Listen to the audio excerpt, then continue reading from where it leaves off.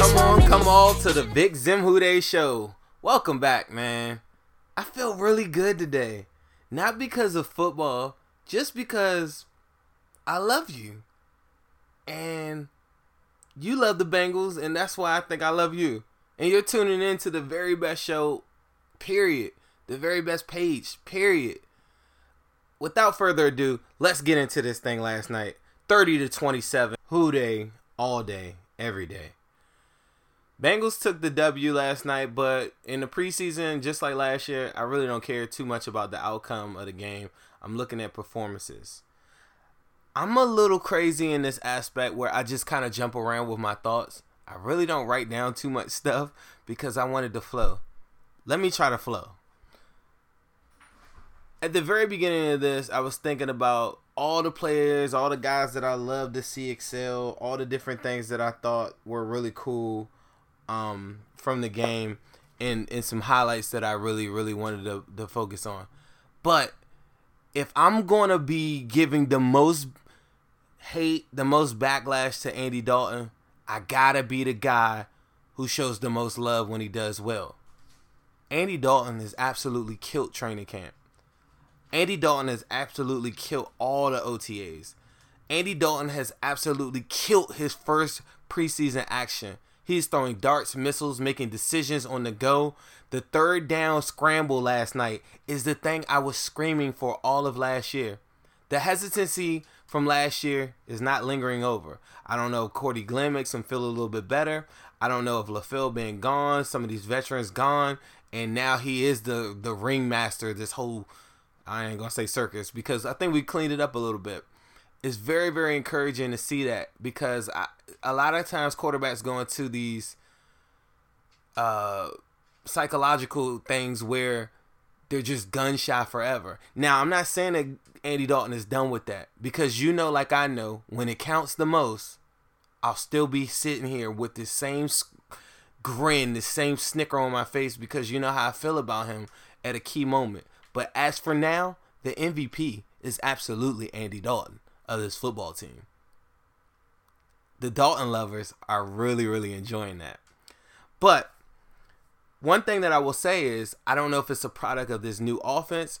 The great thing that I think about the offense is they spread the ball out so well last night. On that first and that second drive, well, I'm sorry, not the second drive with the interception. We'll get into that. They spread the ball out. You saw Mixon get a touch. You saw Malone get a touch. You saw Boyd get a touch. AJ Green doing his work. You can't stop him. He's the GOAT. You know what I mean? So you see all these different things going around and the ball's getting spread around. Automatically, I know that we won't be 32nd in the NFL on offense, right?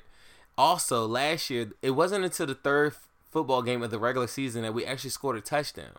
So coming out and throwing 30 up on them easily, when you could look at the first string offense and say, shoot, we would have ended up with 42. You know what I mean? Easy. There was a lot of meat still on the bone out there last night. I'm not going to harp on that. But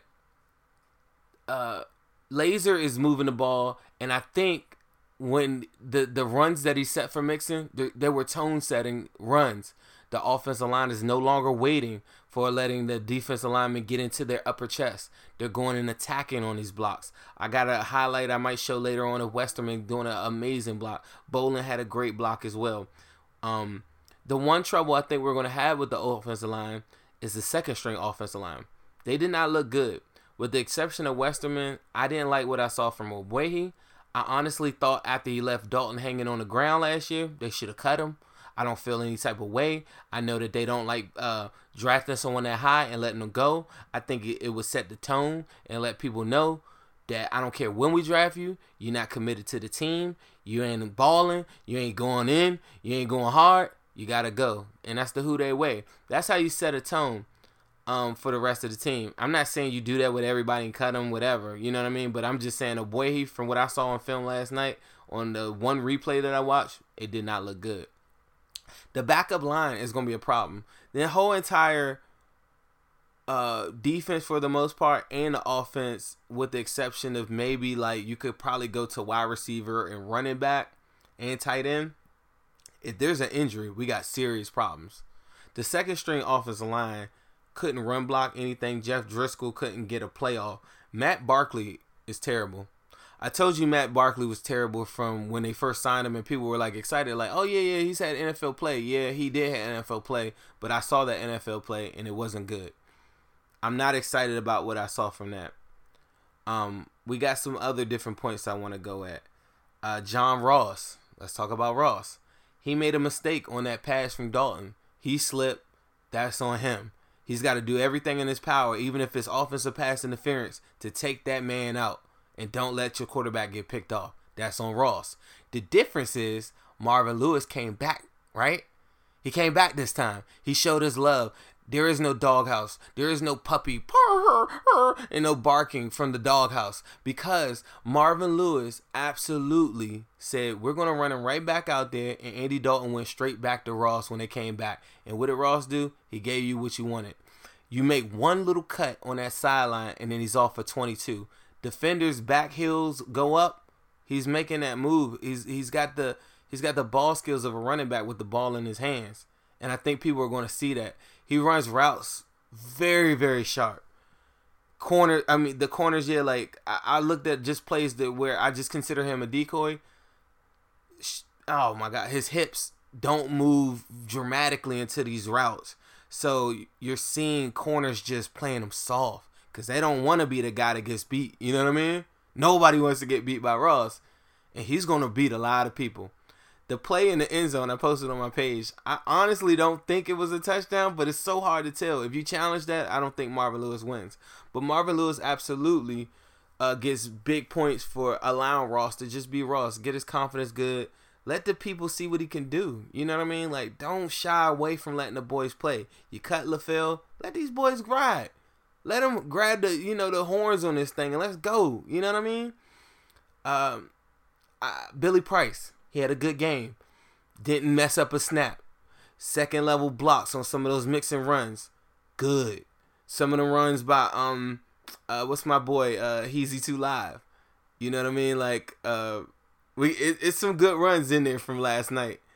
He had a good block on Trey Carson run that I got. It's probably like a 6-yard run, but it was a good run. And it was a good block by Billy Price. He's shedding off of those. He's getting those guys, and he's getting them stuck to his chest, and they're not moving. He's getting out there in space. He's not the greatest center I've ever seen, but he's definitely worth a first-round pick, and he's definitely an upgrade from Bodine so far. He doesn't mess up a snap. Game time, that's all that I think they're really, really expecting from him, like year one. I know that's not much, but consistency is all we need. That's the difference between 6-10 and 12-4, like all these different things like that. That's the difference. It's consistency. The one thing I didn't like from last night is sometimes the defense will make a good play, then they will come back and be a bad play. Malik Jefferson, he's still learning to play football in the NFL, and he's thinking way too much. Every single play that I saw from him instinctively was just off. It has nothing to do with his athleticism. It has nothing to do with his skill level. He's thinking way too much. Go watch the plays. If I get enough time, I'm going to try to post it. I'm running around Cincinnati now. Malik Jefferson is thinking way too much. I thought I'm very, very concerned with the back half of the cornerback room. Kavari Russell played well. He's your fourth corner. Book it. Sign him up. That's your fourth corner. Somebody goes down, he takes up the slot. I feel good about it. Josh Shaw actually played okay last night. We're going to have a big battle on our hands between Brandon Wilson, Josh Shaw, and Darius Phillips. Darius Phillips had two of the worst coverages I saw all of last night. You drafted him at a spot where you couldn't cut him. If he goes to the practice squad, I think somebody picks him up. I don't think they would do that. It's going to be tough, man. I just don't know how he makes the team. Brandon Wilson has got a flash, in it, especially Game 4. That Game 4 is going to decide a lot of these corners in that second half of the room, the back half of the cornerback room, the secondary.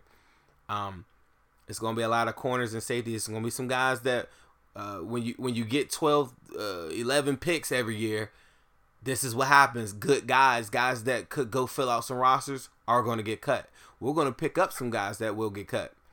The one Achilles heel that I've seen all offseason in the last 2 years is we don't cover tight ends well. Jordan Evans and Vigil have the skill set to do it, but Vigil always misses assignments. That's something that I always saw last year, especially when Burfict wasn't there. Jordan Evans is thinking too much. The same thing I just told you about Malik Jefferson. He's thinking too much. It's a learning curve. Linebackers have to be so instinctive and be ready to get to the ball without thinking. That's just the biggest part of this whole thing. And right now, the linebacking core just isn't there. The skill set is there, but they just aren't there. That's why I really was really hoping a linebacker really high this year in the draft. It didn't happen the way I wanted. Some of the linebackers that did go early are really considered edge rushers anyway.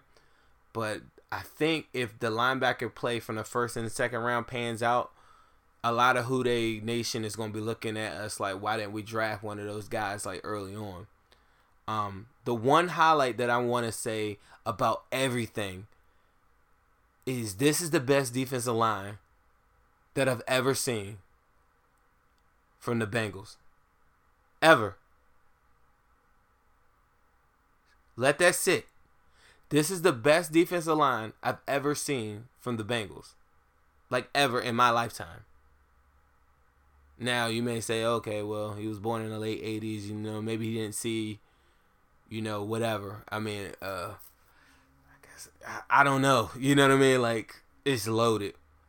You could keep 9, 10. I mean, Andrew Brown, would absolutely be in a rotation on 20-something teams in the league right now.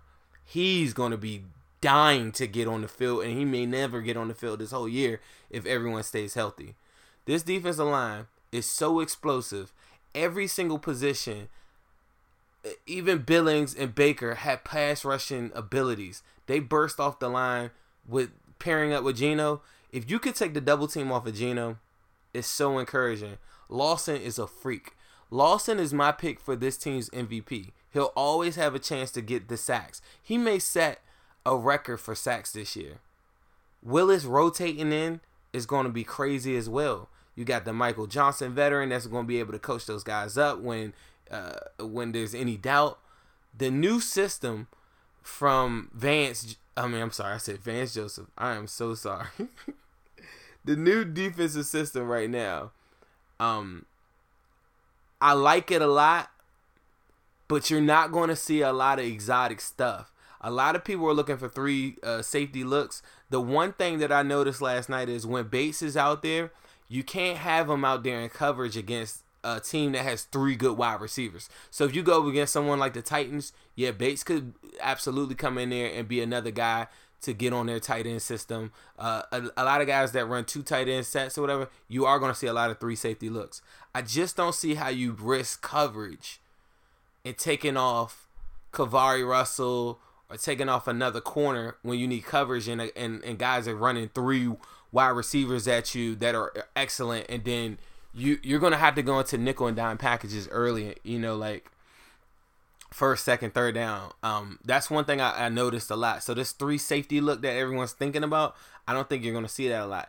They're banking on William Jackson taking the very best player every week and then letting the coverage show at the last minute.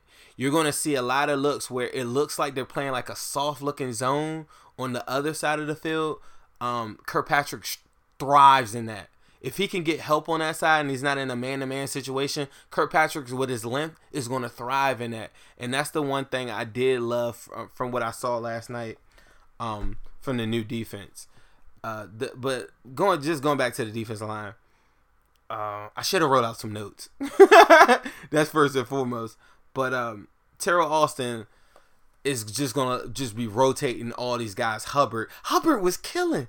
When you got a guy like that killing on the second string team, like it just lets you know that he has to be implemented into the first string defense. But the way of the NFL right now, the Eagles, what they're doing, I feel like Brandon Graham is like the best comparison to Carl Lawson. They're trying to do that with the Bengals here. They're doing it, Brandon Graham him. They're going to make sure all of these defensive guys that I'm talking about, Willis, Hubbard, Atkins, Dunlap, all these guys are just rotating all day, and they're fresh and they're elite. this may be the last year that we can all have these guys play. Because after this year, they're going to be all winning paychecks. They better sign Geno to an extension now. I liked a lot of different things from this game. I think that's enough that I'll go into right now. I wanted to pick this back up because I missed you. I wanted to talk to you. I'm doing good. You're good. We're back. It's Who Dey. I'm going to see you boys and girls tomorrow. Come check me out on Saturday. I'm going to film a couple segments. Come give me a hug. I want to take pictures with anybody that wants to run up. I got a special prize for you. The first person to walk up to me and give me a Who Dey, I got a special prize for you. I've been sending out prizes all this week. Everybody's we're all going to eat. If you're hungry, we're going to eat. It's Who Dey. I'm proud of the guys last night. I'm really, really encouraged by what I saw. One person I didn't name was Jeff Driscoll. He is absolutely your backup. Matt Barkley has got to go. I said that when they signed him. I don't want to make this too long. I want you to digest this. I want you to watch the replay. I may play a full replay of the game coming up. I was at the game, a little incognito. I wanted to be able to just take it all in without being distracted. I'm going to catch up with you guys tomorrow. Come meet me at the last practice for Bengals at Paul Brown Stadium. That starts at 3 o'clock. I'll be there early. I'll be there probably 2:30, something like that. We're going to get some interviews. We're going to do some cool stuff. Come check me out. I love you guys. It's the Big Zim Who Dey Show. We're going to get this thing popping. Get me out of here. See you next time.